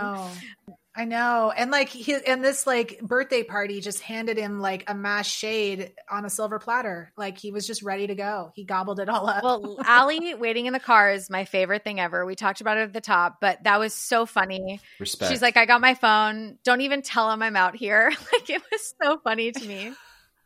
Also, like, can we talk about that parking job? Like, who parks like that? What was that? Like, he just pulls up in the driveway, like, right off of a major street in Burbank. It's not like it's, like, just down some – it's, like, right there. Like, you can't park like that. Like, what was that? But Allie, I mean, she's cool, man. She supports women. I respect it. She's great. Yeah, she is a woman supporting women. So James comes in with like a very crazy energy. And then I was reminded that Tom is on mushrooms, and I was like, oh yeah, like what a wild thing to be at your birthday party on mushrooms with cameras, and then like James Kennedy comes in like kind of puffed up and like, hey, what's up? Yeah, what's up? You want to sit down? Okay, let's talk. Right. And it was like, I'm here to do one thing, and that's it. He's also looking for something from Sandoval that he's not going to get. Like, he's not going to get the kind of reaction and apology that he wants. And yeah, you can tell that Sandoval is also really feeling his energy. And so he goes into like, what's up, man? Oh yeah, you want to talk? No problem. Like being all sweet guy. I hate it. I do too. It's so smarmy and icky. And you're just like, ugh, God. And he's just like, I think he's also kind of being like, this is my house. Like, come on. Like he's like overcompensating for the fact that it isn't just his house. It just feels gross. Start giving a tour. This is a chair. Yeah. This is a wall. Remember when their house had no furniture for like 2 years? Forever. Yeah. That was amazing. They spent a lot of money on that furniture too. Like that stuff is not cheap. You got to factor that in if you're going to buy her out. That's the thing too, is I think she picked all the, I'm sure she didn't pick everything because he doesn't seem like someone who would let anyone pick anything ever. But I will say, so when they sit down and James is like, well, you know, are you sorry for betraying me? Like, yeah, like the ultimate betrayal. The ultimate betrayal. And like he even smiles at the end when he says it. Like he even knows that he is like making a TV show and dropping a catchphrase, doing a button. 100%. He's so good at it. And I love that, like how obsessed Tom Sandoval is with the whole Kristen thing and the with my condoms. Like that's such a big deal, is that he used his condoms. Yeah. It's just a little thing that he can use. It's just a weapon. It's just a tool for him to be like, oh yeah, and you like his whole argument is you did this to me, and so it's okay that I do it to you. Is so crazy, especially like 10 years. There's so many layers to it. Like, ugh, God, right. I mean, James made a good point about it in the after show, which is like, I mean, they're not the same situation. We all know this. Everybody knows that like Sandoval and Kristen's relationship was a sham. But also like you can't bring it up because like it's been 10 years and there's no way you've been mad about it this whole time. There's no way. You got over it. Yeah. Well, that's why I wish that James wouldn't just go, I'm not even entertaining this, and get up, because somebody does need to just say like in a very straight way, like, yes, you're right. I did do that, and it was fucked up of me, and it was 10 years ago, and I thought that we've moved past it by then, and we've made up, haven't we? And then wait for Sandoval to go, yes. Okay, so can we focus on what's happening now, and can we talk about this for a second? And like, I acknowledge what you just said. I acknowledge you. I hear you. Because people – it's like you need to be taught that this is how you do it properly. You know what I mean? And when James just gets up and is like, I'm not entertaining this, then Tom gets to sit and go, yeah, see, because I was right. It's like that, yeah, you better leave. You know, like that's the energy. And it just feeds the fucking monster. Sure. Yeah. But I guess that's assuming that Sandoval will just say yes and let him speak his piece. I don't know if that's the case. We all know Tom's moves, which is just talk over everyone until they give up. That's the thing. Like in my experience with fighting with a narcissist, like all they're going to do is be like, oh yes, like this is great. You're trying to talk sense into me. Now I'm going to start yelling. Right. Like they'll just flip the script, and now they're mad about something else. Like, yeah, like that was a classic and calling James a narcissist. I know. Like in that movie, it was like, but you know, James got points for storming out. James got points for fielding apologies. You know, for denying and shutting down an apology. He got points for that. That was like just such a huge point gaining scene for him. He did a great job, like kind of, you know, just on for our game. I was happy as James Kennedy on my team. Yeah, I have Lala, and it wasn't a great week for Lala and I. We were not in the episode very much. Before we wrap up, I do want to say the last moment of the episode where James pees on the bush, and he asks, "Is it illegal to piss on someone's bush?" And Allie says, "No, James, it's Ariana's bush too."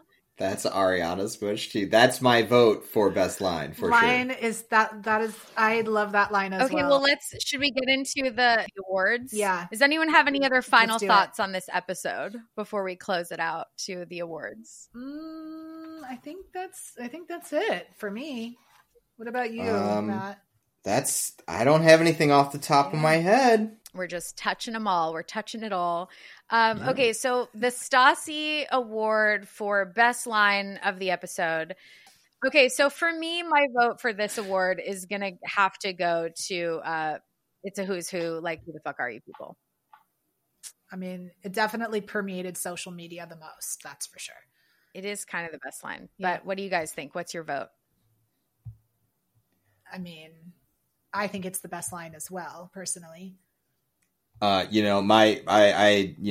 said it before. My vote is for it's Ariana's bush too. I loved the delivery. I loved the soft delivery of it. You know what? I'm going to switch my vote. I'm going to vote for that as well.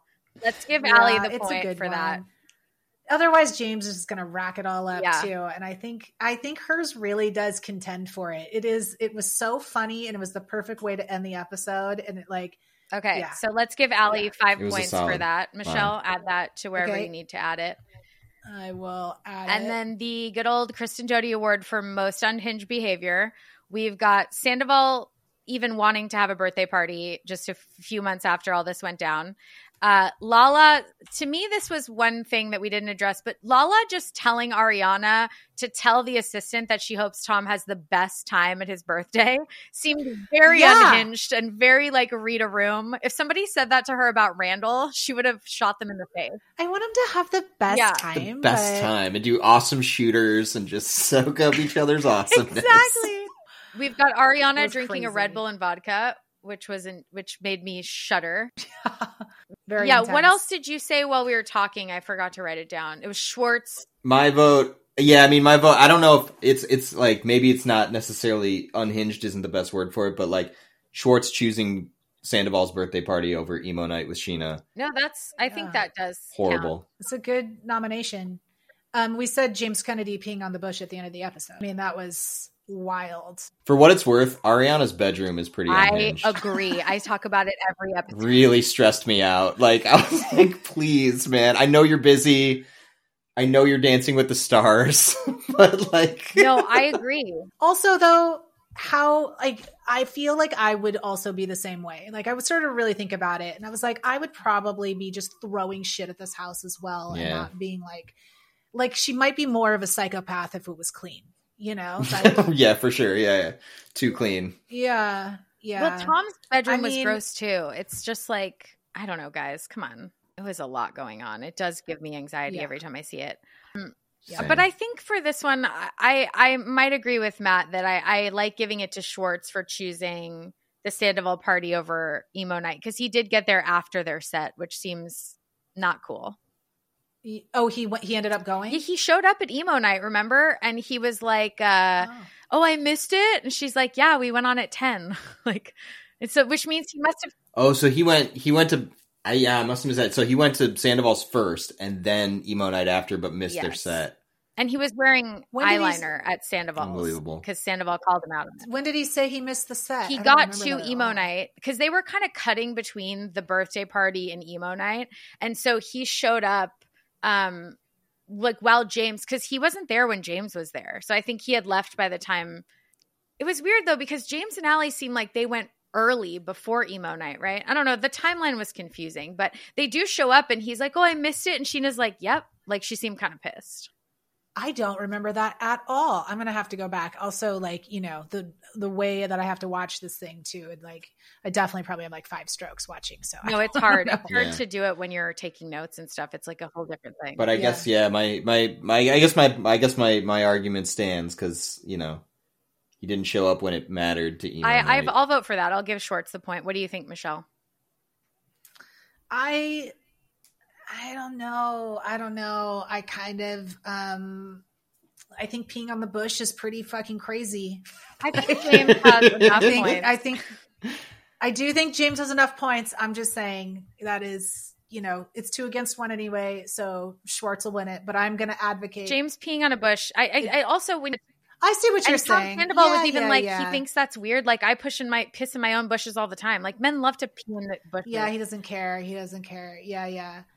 The only other thing I would say is the white noise machine, like getting it and having that around. Right. Because you're paranoid about people listening to what you say in your room. Crazy. That's pretty unhinged. That's pretty insane. Yeah. So I would say Sandoval over Schwartz. All right, let's give it to Schwartz.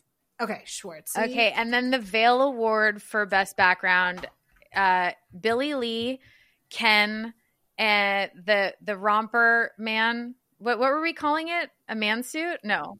A romp him. Yeah. The romp him. romp him man. There was somebody else. The girl in the leg brace. Leg brace girl. That's my vote. Mention. She was so there all the time, like her face. I'm like, who, what? Why is she always next to him? And she did have a moment where they talked about knees. So I must have missed that. I'm going to vote for Billy Lee because I feel like let's give her some points. Let's get her on the board. Let's throw her a bone. All right, but that's what she wants. That's what Billy Lee wants. She does. I mean, my vote was the romp him man, but I think these are all great options. Romp him man maybe should win because he really did give us something special. It's hard to stand out amongst a crowd like that. He did. I wouldn't know exactly how to categorize him. Anyone would be friend of cast if they're not family or former. Yeah. I don't know. I think it's either Billy Lee. I think Billy Lee is a good contender too. I think Billy Lee is a good. She's going to lose a lot of points in the future. Yeah, I mean, she definitely I definitely noticed when she showed up to Sandoval's birthday party. I was not. She surprised. Does light up a room, and you notice that she didn't do anything. Right. Yeah. She was there. She was in a very strange outfit too. I was like, "What? That's what you're wearing, huh?" Okay. No, I mean, but nobody did it. Like the vibes were in shambles at that party. Like nobody. The vibes were certainly in shambles. Okay, we're wrapping up. So, Veil Award, should we just go ahead and give it to Billy where we throw Billy a bone? Yeah, let's And then the Laura Lee award for taking the most shit. What do you guys think? I mean, really it's Anne, but I don't know. It's Anne. Like, I can't imagine anyone, that's Anne easy by a country mile. All right, so would we give that to friend of cast for Anne? I don't know, because I wasn't having I mean, we could just give it to that category, but they won't be getting points for Anne. I think people's assistants should be part of a category, because we are going to see probably Lala's assistant. Yeah. So I feel like... Have we had an assistant show up yet? This is the first so one, why not right? just give it to friends? So we could just put her in the category. Yeah. That means, though, I need to go back and score the episode for Anne. So I'll add in I'll add in her scenes. Unless you just want to do it with the bonus points. Whatever you think. I trust you. Okay. I'll figure it out. We'll post it. I'll put it to friend of cast. We'll count Anne now as friend of cast, guys. Well, just especially because she's Ariana's assistant now. I feel like she's making the rounds. I feel like she's friend of cast for sure. Yeah, I'm going to go back in and I will add Anne's points and we will give friend of cast 5 points. And this is good for them because they got pummeled this episode. They really had a strong showing where they got so many people on the board and they're like, yes. But then they just got hit with the scandal points because they were being nice to Sandoval. Well, and if anyone listening, if you're still listening, that's just a beautiful thing. But if you are still listening and you want a full point rundown, you can go to thebravogames.com. You can go to our Instagram at thebravogames, and there you will see, at the website, you will see a full point breakdown with all of the characters, all of the leagues, all of the teams, anything that you could possibly want is at that website. And you can play along if you decide that you want to play. You don't have to have been in the first episode or the second episode. You can just jump in right now. Just, draw them out of a hat, pick one of the main cast and 2 of the regular, and you can play against our league as we post the scores. Matt, can't thank you enough for being here. You have been you're really our first guest because Lindsay left very early into our previous episode. So you're really our first real guest we've gone on the whole journey with. So I just can't thank you enough. Oh my gosh. Thank you guys for having me. This is, I mean, a dream come true, would you say? I love it. It's a dream. I mean, every night is VPR night, and I truly believe that. I do want to give a quick shout out to just the league standings. That, you know, we do have Mercury and Gatorade, our first seed draft picks. They are in last place still with Jax and Sandoval on their team. They're villains and babies.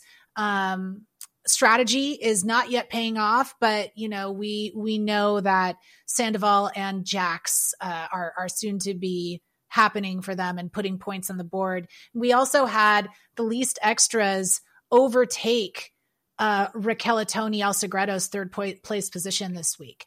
So there's, you know, also some big movements too for See You Next tournament. They ended up from the bottom all the way at the top. They're in second place right now. Can you go through them for me really quick of who's now in the league? Yeah. What is the scorings? What are the ranking? Yeah. So right now, and obviously it'll change when I add Anne's points and also when we add the other bonus things. But right now, as it stands, Jax Taylor's fourth nose job is in first with 107. See You Next tournament has 100. Actually, I think they pulled ahead into 100 with 110. I think that happened while we were changing points around during the episode. Then we've got current tie now with the least extras and Raquel El Segredo with 92 points each. Sexy Unique Team Name, you've got 74, followed by the Pasta. Actually, no, the Pasta's in front of you, 76. Cosmopolitans, you have 69. Nice. You're in second to last place now. Nice. And Mercury and Gatorade is 59. But these scores are going to change a little bit, and I'll post the new ones before the episode on Monday. Amazing. Our podcast episode. Love it. Is. Did you guys have any things that you took issue with, or are you happy with the way that the points worked this week? I think for me, at least from just designing the points, they're working as I want, because I want there to be flips like this where like one team's on top one week and another is on the bottom. Like I like it flipping around. Like Cosmopolitans, they were like second place and now, you know, they went down to the bottom. So, right. And same with See You Next tournament, shot up to the top. And can we just take a moment to like acknowledge that Allie, the astrologer, is on Bobak's team? I'm so happy about it. Like it's great. He doesn't believe in astrology. So well, he works for NASA, right? So, okay.